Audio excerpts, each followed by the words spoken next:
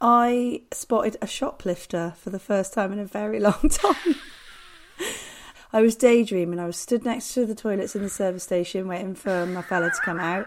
And I was daydreaming. But clearly it looked like I was to this guy that I was staring at him. And he shouted, "What? What?" And I was like... I sort of looked... I pointed at myself. I was like, "Look round. Me? What, me?" And I was like... Nothing, mate. Nothing. So there he'd sort of highlighted. So he obviously was like highlighted it, but paranoia had like set in, thinking I spotted them and I hadn't. And then I obviously looked, and this girl took about 5 hangers full of clothes and just shoved them inside her coat. This was at like Cotton Traders or something in the service station. Oh my God. I thought, I'll just nip in this shop and tell them. And I went in and I suddenly turned into some sort of cop detective and I went to the guy behind the thing. "Hey, you guys, you've got a shoplifter right now, Cotton Traders. Go." Oh my God. Cotton Traders, go. Go. Oi, listen to me, right? You've got cotton trading shoplifting. It's all in the memorisation, and you commit it to memory so much that as soon as you drop in, you kind of black out. Long story short, rental can emit 76% less CO2. 76%? Yeah. I was desperately trying to think of what animals could have looked like a llama. I know.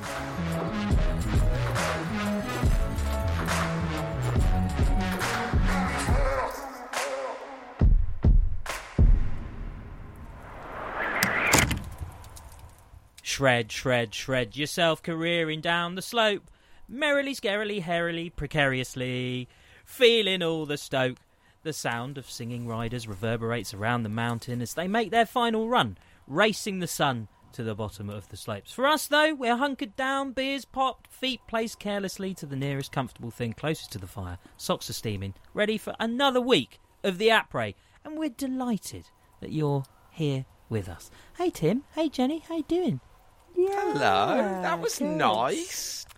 Yeah, singing lots of, like nursery rhyme stuff to May, the kid. So I thought I would incorporate it within today's intro. Oh, guys, it's snowing. It's snowing. I know. And it's snowing consistently. And it's snowing to the cold. point of calling things off, isn't it? Or at least moving things around. Like it's causing problems, there's so much snow. But it's great. It's good. But what it basically means is that climate change is a hoax. So we've got nothing to worry about, everyone. Stop it. Stop it, Ollie. I'm obviously joking. It's still a big problem. But you know, right? I say that joking, but you know there'll be people that will be like, well, clearly, there's loads of snow, so it's all bollocks. What are you worried about? I'm going to keep doing this, that, and the other. They don't care.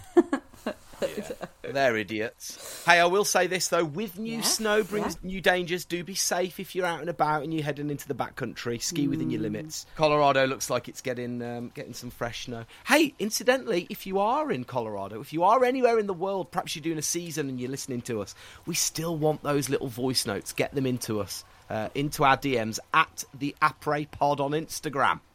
Yes, I love a little DM. They're good.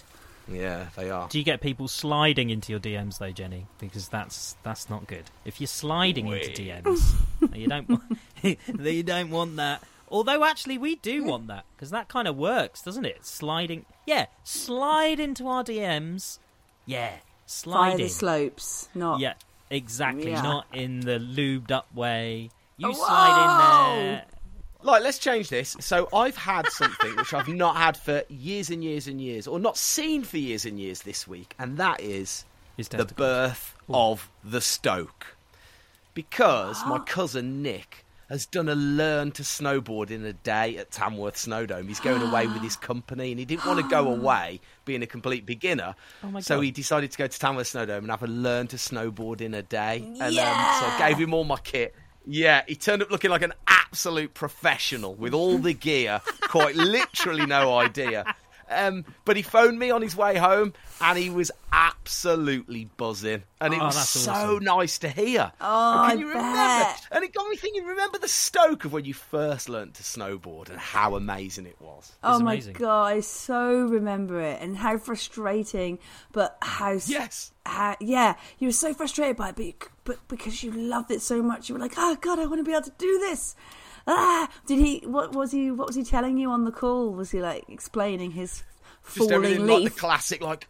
Yeah, like literally, like the guys who like, I could come down on my toes, dead good, and then going on my heel edge was like, sounds like a coal miner from the Black Country. But he was, no, he's got it. He absolutely loves it. He's pumped. He's so excited. So he's already booked to go back to the Snowdome to do a couple more sessions before he goes to Obertauern in Austria. How old is he? He's 47. See, this is it. It's never too late, is it? It's never too late. Like, you know, if you've never jumped on a slope, just do it. Just do it, man. You will never look back. Hey, should we get on with the news? The news! Yeah. Go for it.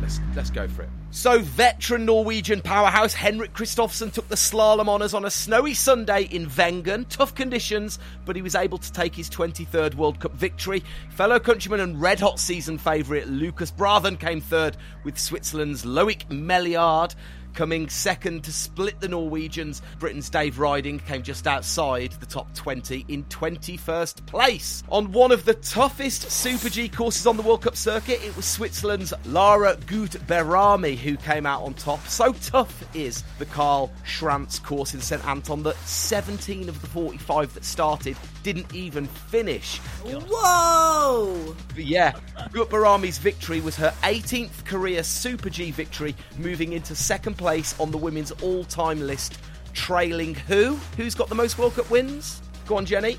Blondie. Yes, Blondie. Lindsay Vonn. How many? Yes. How many victories does she have? Good game's a fast game. How many victories does she have? Oh, 26. 32. No, it's 28. Oh! It was the 93rd event on the Lauberhorn in Wengen for the men's downhill, and Alexander Kilder put together a graceful combination of finesse and power to soar past the field for a commanding victory. The win gives Kilder the Wengen double because he also won the Super G on Friday, and it's also the 10th downhill and 19th overall World Cup win for the reigning downhill champion. In para snowboarding, it was a GB double gold for James Barnes-Miller. Yeah, winning both his races over in Puha, Finland. Yes, Puha. And the 22-23 Big Air World Cup season ended in truly remarkable and historic fashion on Saturday night in Kreuzberg. Anagasa and Teiga Hasegawa from Japan took the respective women's and men's victories. And then Reira Irabuchi and Valentino Gaselli walked away this season's Big Air Crystal Globe winners. But history was well and truly made on the women's. Friend of the podcast, Mia Brooks, took fifth with an absolutely historic, beautiful switch. What, Jenny? Switch 1260, but it was flat. Oh my goodness. Flat spin, people. Jenny, talk us through it. It was amazing, wasn't it? It just looks so steezy, and like you've probably seen, you don't see so many flat spins anymore. They are there, but you just don't see them as often. They're always a little bit corked. And hers wasn't like that at all. The style in it, and the fact that she told us that was the trick that she'd wanted to do, wasn't it? Yeah. And the week before, it was like, there it is. It's a little bit disputed because everyone's been saying that it's the first ever Cab 1260 landed in competition. Now, it's not, but is it the first flat Cab 1260? Maybe. It's. I think that the uniqueness of it being a flat spin is what we're looking at. So there. how much more difficult is that? Thank you. Is it much harder for her to be able to do it as a flat spin? I think you have to be so more accurate because of the landing, because you're coming at such a speed and you're coming in flat, so you're spinning in like this versus coming in out of something corked where you're coming down onto your board. versus coming in like I'm explaining it with my hands, and it's probably not very helpful for the podcast. Well, yes, Jenny's absolutely right. If you imagine spinning round a roundabout 3.5 times and then just locking on the brakes, the inertia, the spin just wants it to keep rotating, and that's what happens when you do a flat spin. Is you land and your body just wants to keep on rotating, which is what makes them so difficult. You can also cheat a few degrees if you're going upside down in a spin. So, yeah, flat, full cab 1260. Got enough time for that. Guys, should we give away the Snow Shepherd gloves?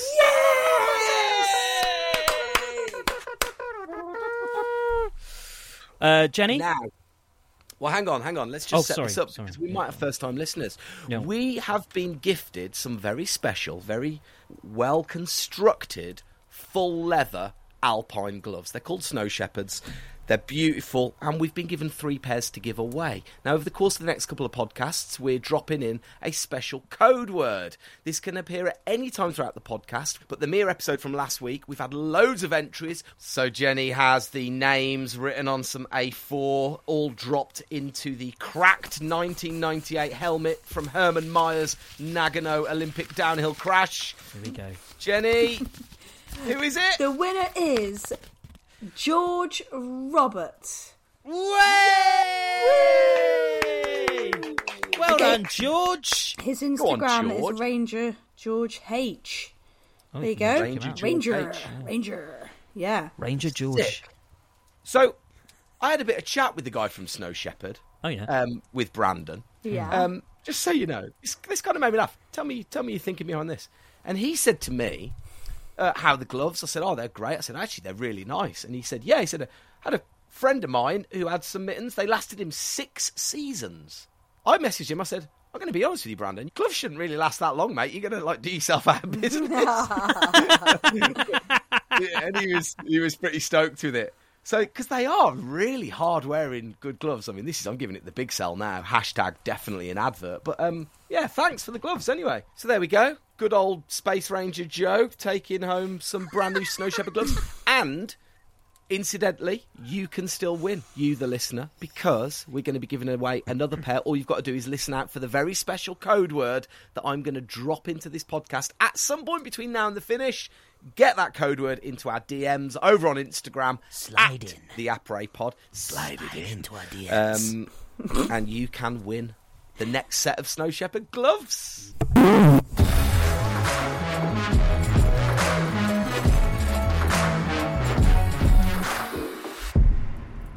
You know marmots? Yeah. Yeah. Mm-hmm. Well, 2 things. Did you know that they are actually the biggest of the squirrel family? Right, yeah. Did you know that? And marmots in China have been linked by some as being the original species, the origin of the Black Death. What the fuck are you talking about? So essentially, it's because of marmots that we had the Black Death. I'm going to open this alcohol-free beer. Thank fuck for that. Who is it? It's Anna. Anna who? Anna Smoothy.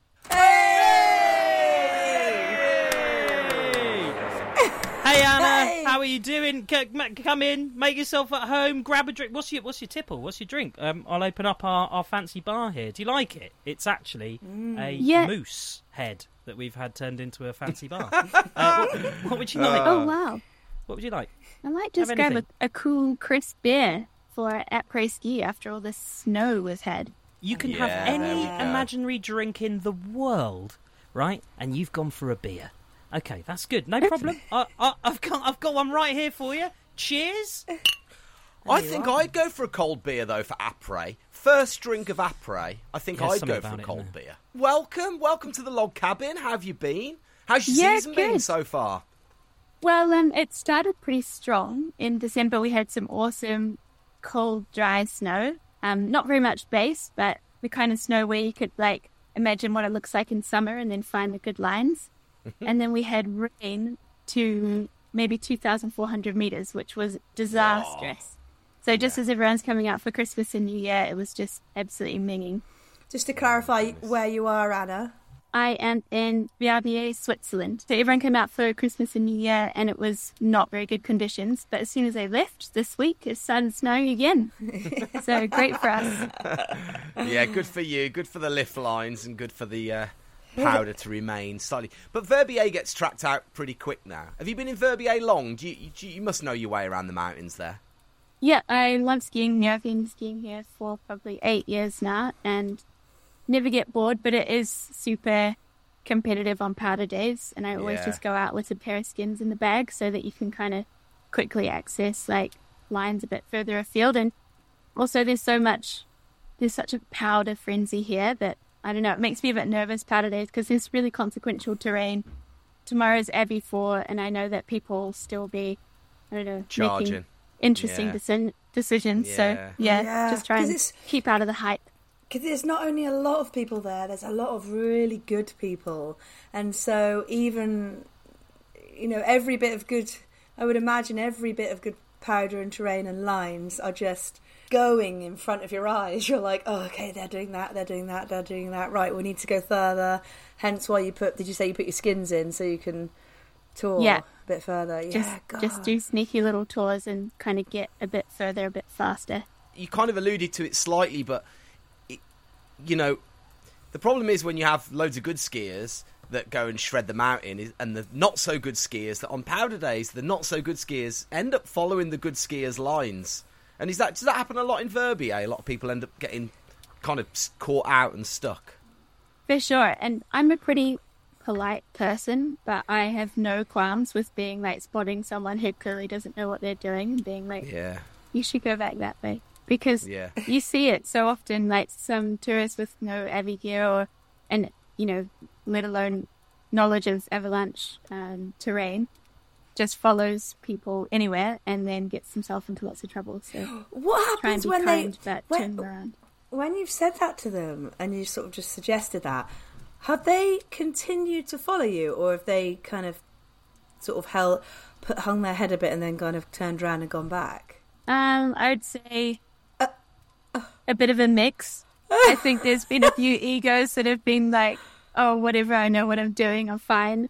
I remember when I lived in Colorado and we're doing seasons in Vail. My first couple of seasons in Vail, that you get the taste for powder, and actually you start then going, right, where can I get more? Where can I go where it's steeper and deeper and bigger? And I can remember hiking out the top of at the back of Vail and going up to ride down the East Vail Chutes, which takes you right out and back down to the motorway as you come into Vail. It's quite notorious. I mean, I think there's definitely, I know there's easier ways down now, but I didn't at the time know where I was going. And two guys stopped me, my brother, and our friend Johnny Roderick, and were like, you guys, you're not prepared for this. And we were like, really? And like, yeah, it's pretty gnarly down here. And we were like, okay. So we turned and just rode back down the opposite way because I just didn't want to die, really. Yeah. Good attitude. Yeah. I want to take it back a little bit because we can tell that obviously you're not from Switzerland, unless, I don't know. Do you speak German, Italian, and French? It's all three, isn't it? Do you speak all three? Absolutely not. I speak a bit of French. My German's appalling, but yeah, working on it. But your upbringing though, nice. it sounds like you had an amazing upbringing. So how did you, what was your life like in New Zealand, and how did you get into skiing? Yeah, so I grew up in Wanaka, which I guess have most of you been down there. Jenny, you've definitely been down a lot. Yeah, I haven't. Yeah.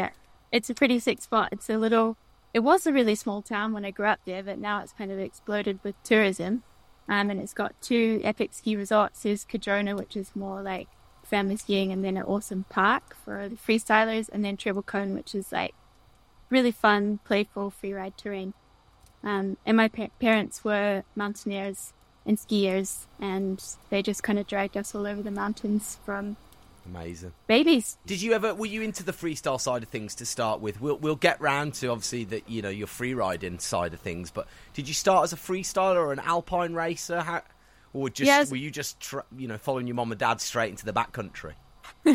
I was an alpine racer, but I think I only did 1 year of FIS before thinking this is all a bit serious, and I bailed out, and mum and dad put me into a freestyle program. And I was so awful, honestly. Like, I was terrible. So I think I did that for 1 year. And then I was just pretty chill. And I was just skiing for fun like riffing around the mountain with my friends. And it wasn't until I did my first season when I was 24 that I started to get into free ride and competing in that, kind of riding on my brother's coattails into that one. So yeah. Where was that first season, did you say? Was that in Verbier straight away? It was in Chamonix, actually. And that was a real, speaking of like having no idea about avalanche terrain, arriving in Chamonix and being like a transceiver. Okay, I guess I should learn how to use this. But yeah, a few steep learning curves there. Yeah. And did you know instantly when you started riding in Chamonix, were you like, when you started doing more and more off-piste, were you like, yes, this is for me, I love it? Yeah, for sure. I only meant to do one season, and then I was like, this snow wasn't so good last season, I'll do another one. And then I think it was in my second or third season that I did my first free ride contest. So really? Yeah. That's so quick. Only in your second season? Yeah. Well, I can't actually... Yeah, it must have been second or third, I'm not sure, but yeah. Good on you. Yeah. So my brother was competing on the Freeride World Tour, and they organised a qualifier event here in Verbier, which I didn't have the points to get into, but he managed to sneak me in the back door and coach me through my line, and I actually won that one. So that was like a really exciting start to That's amazing. Competing in freeride. Yeah. Was everyone like, who's this? Hang on. It was just a cheeky Me Too star, so it wasn't like the big leagues, but it was a super positive experience. Super fun. When you say, because for listeners and things like that, when you say he coached me, your brother coached you through it, it's not like, for us where you get coached on jumps and how to do tricks. Can you just explain that? Talk that through a minute, how you actually go about that and the levels of it as it gets harder and harder. Sure, and so when you're trying to pick a free ride line, you can't ski through the venue before, so you kind of have a picture and then you go and take more pictures yourself, and then you kind of see which features look fun to jump and like what would be a cool line, what has that good flow, and just pick something that you know that you can ski confidently and you have good like landmarks, and then it's a case of like, I guess, visualizing it from the top. It would be like you visualizing like your spins and things like that. You kind of visualize dropping into this couloir, turn right at that tree, air's there, right foot down, take that cliff on the left, like etc. etc. That is mental. Sorry, Yeah, Jenny, isn't it, sorry. Ollie, That is fucking mental. No, I just want to try and like, paint a bit of a picture of how mental that is. You're basically, what you're doing is you're going to a place with just like fucking, there's cliffs and trees and rocks and marmots all in the fucking way, and you've got a photograph which you've got to basically memorise, and then you're like, right, let's go! And you're doing it blind. And you're not just doing it blind down like a normal run, you're fucking jumping off cliffs and doing tricks. What is wrong with you? Yeah. That is like... You have what kind of like mental preparation? How the hell do you get yourself in a mindset to take on something like that, to do that? I think it's all in the memorization, and you commit it to memory so much that as soon as you drop in, you kind of black out because your body knows what to do, and you've memorized it, so you're just executing. And it's not until like, I don't know, a marmot pops out on the course that you actually have to change your plan, or the landing's like not as you thought. Then you kind of have to actually come back to the moment. But the scale. You surely couldn't have got the scale right the first time, and you go up to something which you think is like a little kind of drop off. Cheeky little five footer, and it's like 38 feet. 100%. That's such a thing. Is you always look and you're like, that's easy, and then you get up to you're like, oh my gosh. And then are you just there? You've got to do it anyway. You just have to go for it. Yeah, for sure. Yeah. What's the difference between 2-star and 4-star in terms of the venue and the face that you ride? So, in terms of the venues, there's, I guess, smaller features, less snowfall zones. So it's like a nice way to introduce people to freeride in a bit of a safer environment. It still varies, of course, but yeah, in general, people can't do themselves too much damage. Whereas in 4 stars, like, there's usually pretty consequential terrain. Some that would be kind of like vying for, some of them are really serious faces that could be World Tour faces. Because you live in Verbier and everything like that, and obviously that final stop in Verbier is on that huge face. I'm sure you've actually ridden have you ridden is it the Petit Bec? Is that what is often the Bec de Ross? The Petit Bec is where the women ride, though, isn't it? But although they're like routing every year to try and ride from the top, don't they? But I'm sure, have you ridden that? Because that's... Yeah, I've ridden the Petit and the Bec. Yeah. And I think most of the girls on the tour have ridden the Bec too. Some of them are all about riding the main face, and it has been done before in history. I remember Ariana Tricomri riding the dog's leg. But yeah, I think it just varies with condition, whether they have the two venues or just one. Yeah, so it's not like you're not capable... Oh, that must be so frustrating, because it's not like you're not capable of riding the level 4-star, like Tim's asking about, that higher level. It's just, can you do the right thing on the right day for the 2 stars to get there? Yeah, for sure. No, it's... But I don't know, I kind of believe in the winding path, and I definitely wouldn't go back and change it all. I think I'm so happy with where I've come to with my skiing outside of competition and work and stuff like that. So, and also I look at the level of the girls on the Freeride World Tour now, and I'm like, damn, they are killing it, and I could not compete with that at all. I'm so excited and proud to see how much they've upped the game. Ski Woman has been on fire for the last few seasons. It's been epic. Totally agree. I've totally noticed that as well. It's been amazing because Tim, you've had the chance to help out on the Freeride World Tour, haven't you? And same with me. Yeah. But that's where you're at now, isn't it? You've done some stuff on the Freeride World Tours, presenting, is it, or commentating? Yeah. So I'm co-hosting the commentary with Derek Foos, which is really fun because I get to go and go to all the exciting places and hang out with the Freeride fam and get in amongst all the action without actually scaring myself to death. Well, actually, they scare me to death sometimes, but yeah. Well, actually, I'm sure I read somewhere that you scared yourself to death in the commentary booth. Didn't you, you said you'd prefer to be riding than in the commentary booth, or has that changed now? You're totally comfortable in there? It was... Yeah, I hadn't really done anything like that before, and they gave me the chance to, audition to be the commentator. And Ed Lee, who I guess you all know, he coached me through it. I did my recording from his closet, actually. Oh, amazing! I wouldn't go anywhere near that. But yeah, he actually called me throughout the season and gave me tips and encouragement. He was such an amazing support, and I think from stop to stop, I just got way more comfortable, and now it's more fun than stressful, which is good.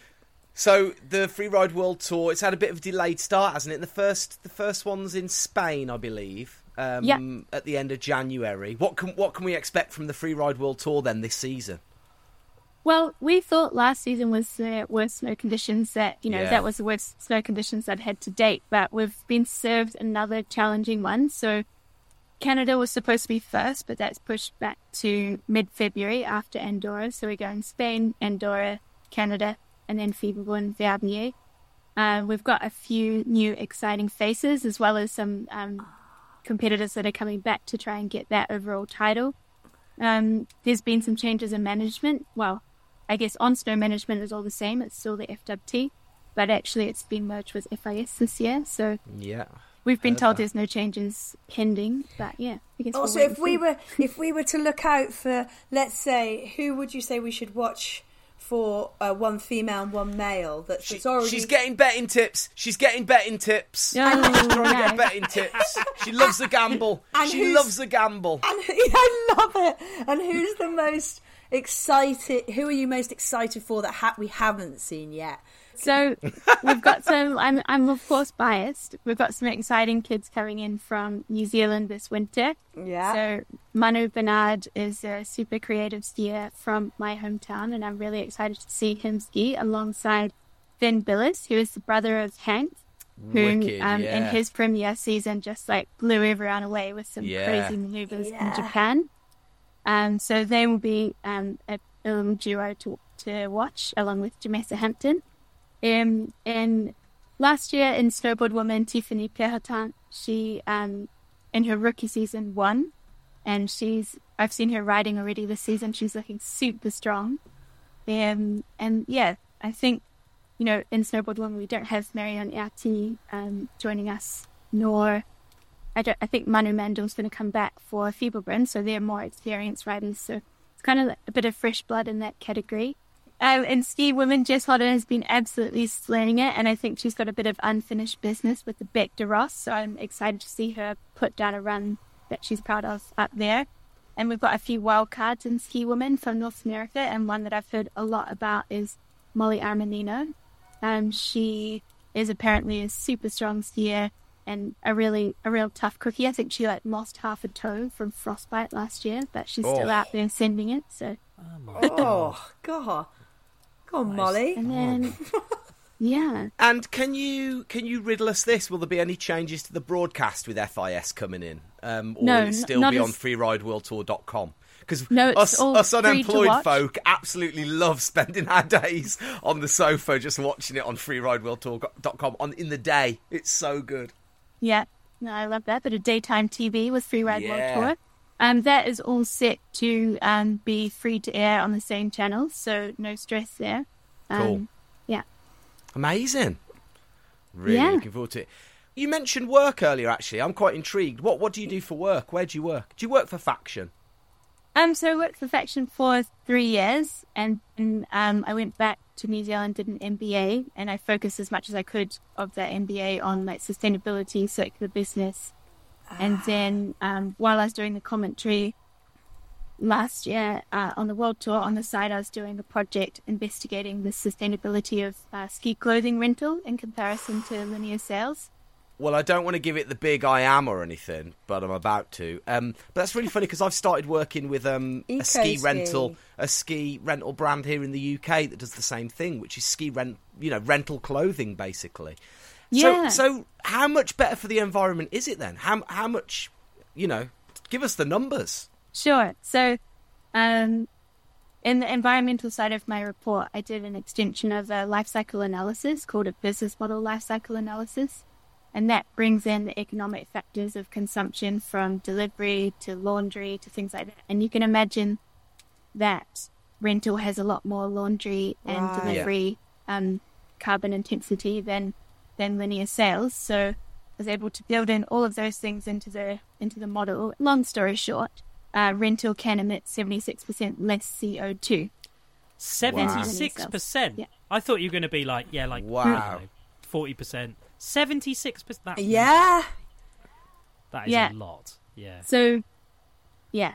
I mean, the intensity in the sales is in the production of the jacket, and then the intensity in the rental model is within delivery predominantly. So yeah. That's and also, I guess really you've not even mentioned the cost. We are in a cost of living crisis. Probably only here in the UK, actually. You're probably doing fine in Switzerland. But, because also you're saving a lot of money, aren't you, if you're not buying new clothing every season? For sure. And it makes so much sense for people who don't ride often. So people who maybe are super passionate skiers and snowboarders, but they're stuck behind a desk in the UK for most of the year.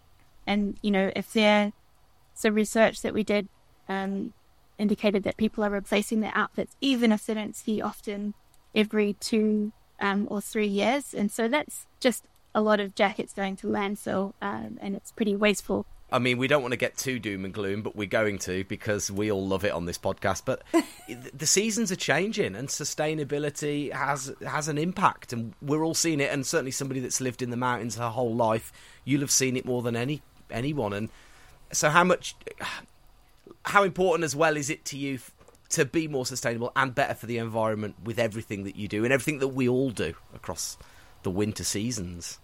It's really important to me, but I'm also really focused on systemic change over making individuals individual recycling or things like that. It's all great, and it's all great if we can do our own bit, but really we need to focus on changing economic models, changing policy around production and consumption. It just feels like just an impossible thing to do anything about, doesn't it? Like that's the trouble. As an individual, you just sort of feel, you're like your hands are tied and you can't do nothing about it. It's like, oh, fuck it. And then you end up just going, oh, well, I might as well fly. I might as well buy a ski jacket because what the fuck difference is it going to make?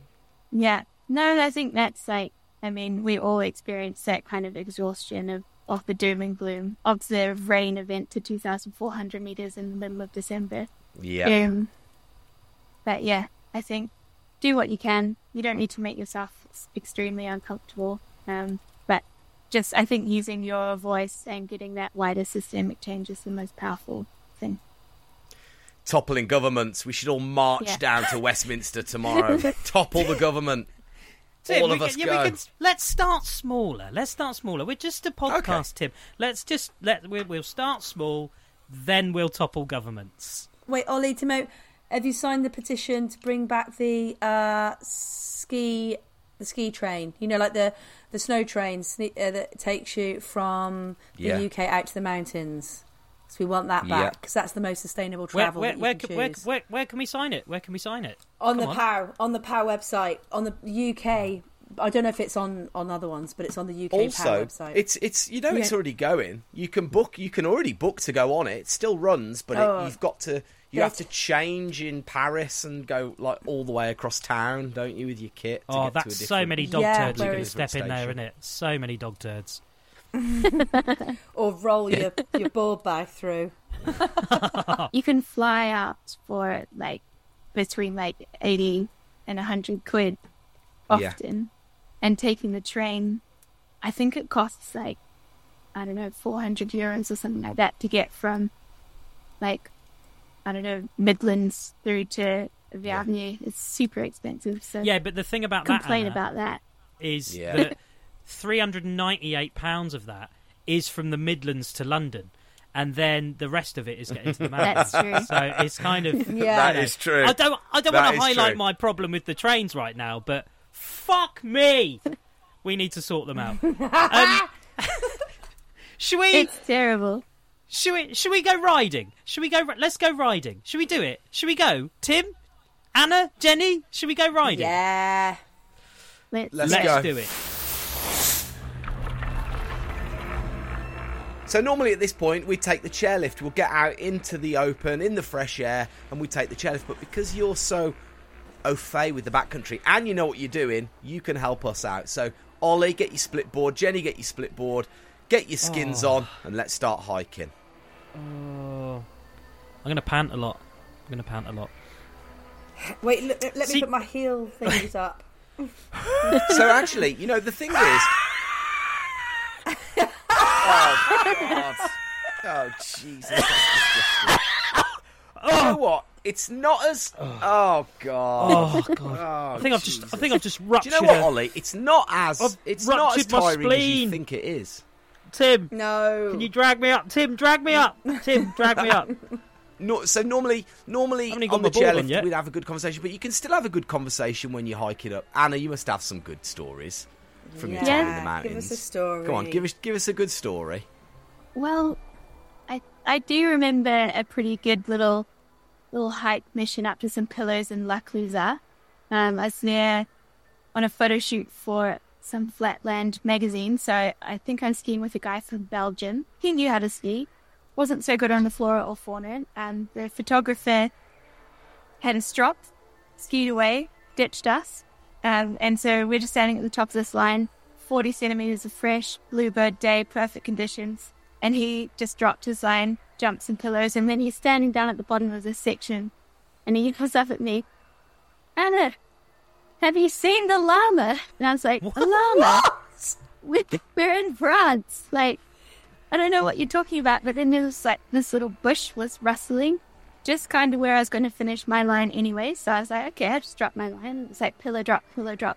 And then this baby chamois jumped out from behind this bush. And I just dropped my poles and scooped it up onto my chest. And I was like, I just got a gift. You skied down and just picked up a goat. Pick up a goat.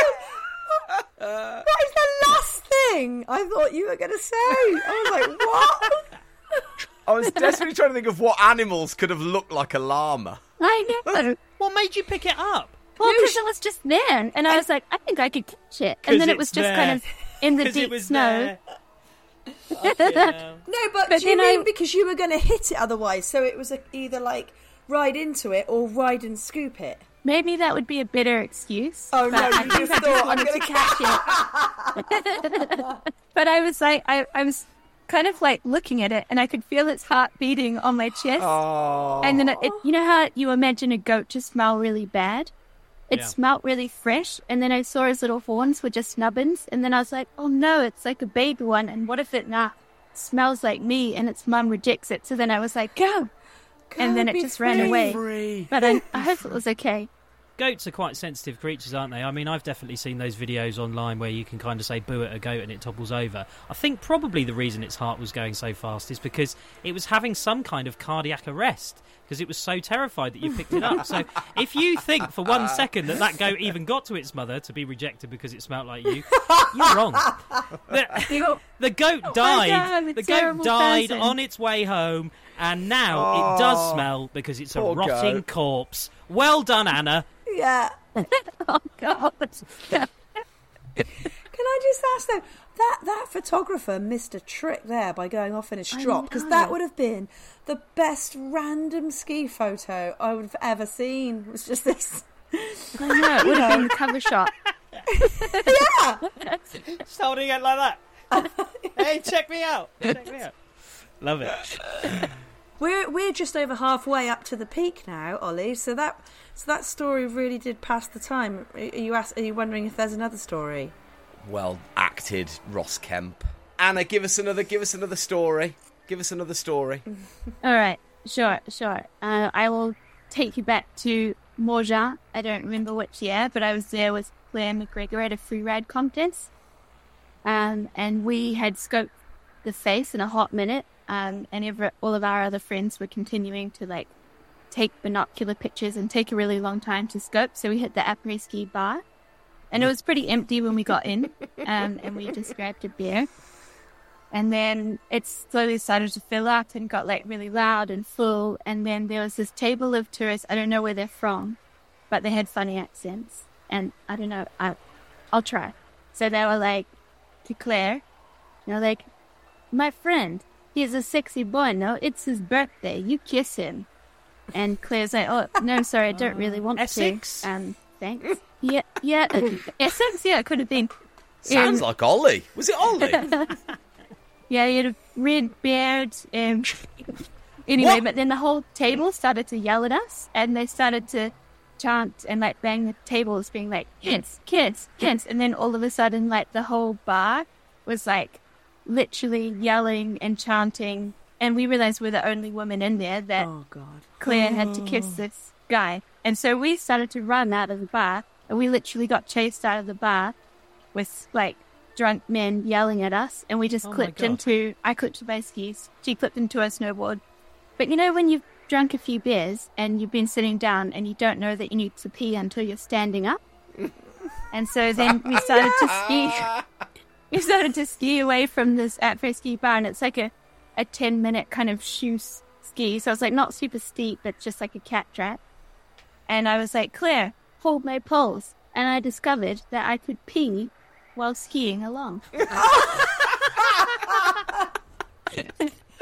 it not spray everywhere up your legs? You perfected the ski and pee. It was fine. You just have a wide stance, works perfectly. That is so how good. did you get your You can't have a wide stance if your trousers are halfway down. So did you what? I think I had maybe stretchy ski pants. I don't know, but people have been I don't believe it, prove it, and I've done it again. So prove it. I love that.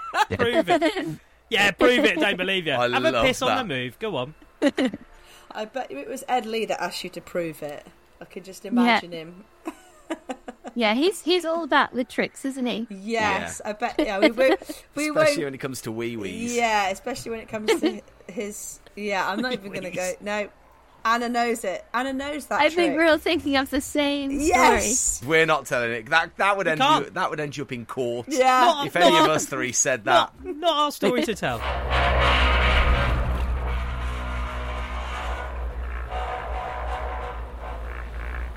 Well, we're at the top now, though. That's good. I'm knackered. I am knackered. We're at the top. It's high, or is it?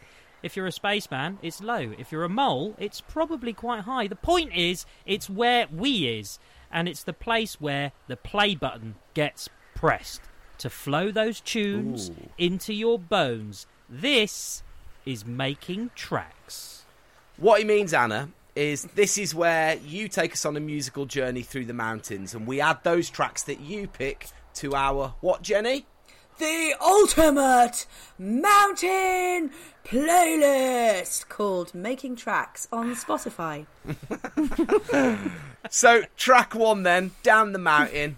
What have you got for us? Right, so we're at the bottom of the mountain. We've got a steep face in front of us. You can't tour up too fast. So this is from my steep and slow playlist, and it's got a low tempo, so the beats can keep you going when it's like super tough. Okay.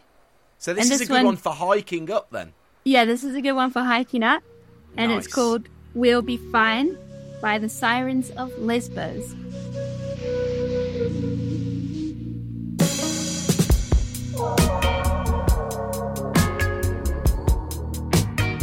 Yeah, I'm down for this track.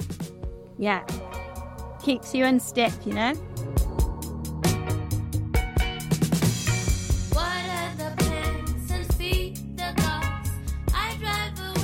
I tried to get really technical by building this playlist with like beats With the tempo right thing tempo. that you can, yeah, like the one you can get those, can't you? For like people's running pace with all tracks. Yeah. So you must have done a lot of touring. You must have done a lot of going up on your feet and on your skis. How much do you enjoy the ascent compared to the descent then? I really like it. Like when the conditions are so terrible here, I mostly just ski toured because I've got like zero interest in ripping around on like terrible piste. Yeah. So I just feel like it's a super nice way to like get away from people and get into nature and, I don't know, get some good exercise. And I really like about ski touring is there's some parts where you feel like you can't do it, like you're slowing down, and then you like break through that level and you just like, you feel like you can go forever. Yeah. I love this. I love this so much. Like, I could picture everything you were saying when listening to that. It's so good. It's so good. So that's On the Way Up, taken care of. Very good track, thank you. What are we listening to? Shredding down.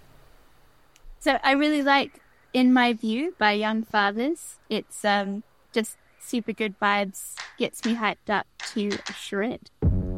Lay my belly on a woman. Leave her dancing for the lala.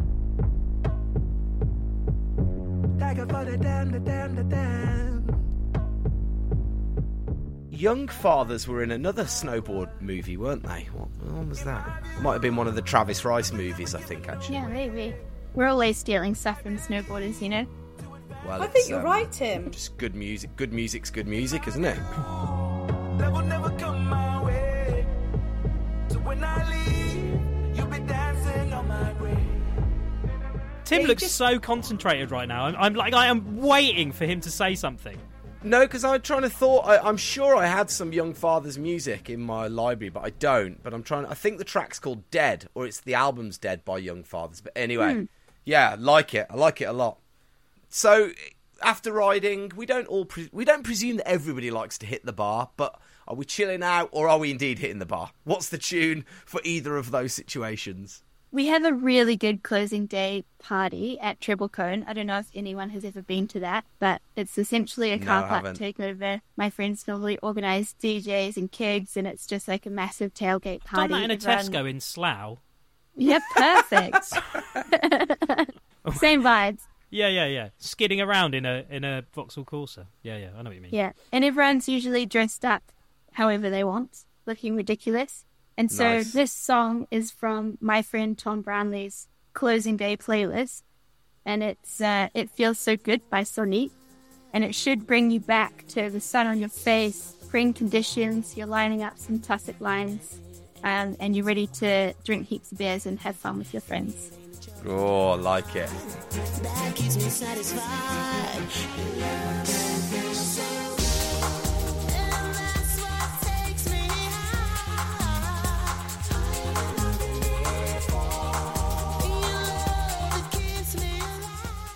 Weirdly, this is reminds taking me me of back glass- to Slough in a Vauxhall Corsa.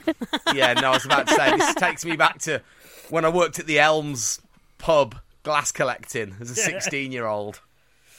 Yeah, this playlist is so good. It has everything from like Darude to like disco to like every trashy track from the noughties. It's really fun. Love it. Right. Love gets so wrong. Yeah, that's what takes me high.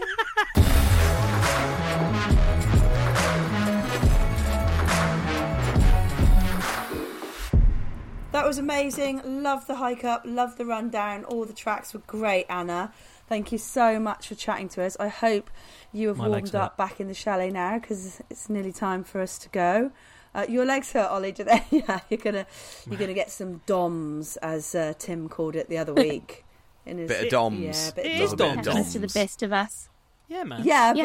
But he had it about 2 hours after his workout.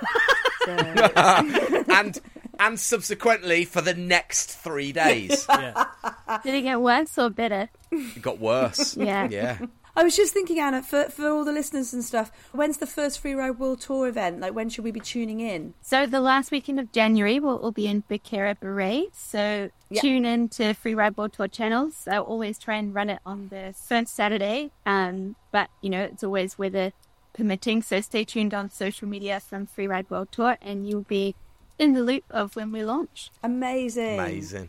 It's almost like you commentate for the Freeride World Tour, isn't it? Like, you had all of that absolutely dialed. It was amazing. That was really nicely done. No, looking forward to it. And thank you so much for having me on the podcast. You guys are hilarious and I love your work. So, yeah, keep it up. Hope you have a good season. Really nice to chat to you. You have an epic season. I hope you get some bottomless turns. Well, at least 7,000 of them over the season. That's very sweet of you to say that. I am gonna write that down, because that is the first guest that's ever said anything quite so lovely as that before they've left. So, thank you so much. It's been a real pleasure getting to know you and learning more about you. And we'll be tuning in to the FWT. Does anyone actually call it that? Yeah. You do now. Yeah, actually, I was supposed to call it FWT. I forgot.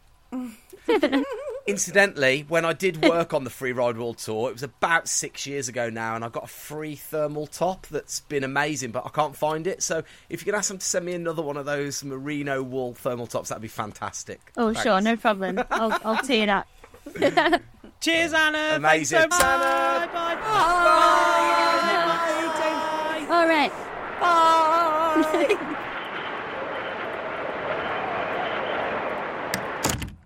Oh, isn't Anna nice? Oh, yeah. I thought super she was lovely. brilliant, really interesting. Too polite for us three. Too polite. Just too kind. Well, yeah, I think she was so softly spoken, and exactly, just too kind for me that I came in with so much energy. I just felt like I was slightly overpowering her as well. You had to dial it down, didn't you? Both of you sort of were quite clean compared to other weeks. Yeah. No, I actually guys, do you know what else as well? No, sorry, Ollie. Do you know what else? You're forgetting something. You know what we do every time on this podcast? Prize time! Simply slide into our direct messages with the word snowshoe.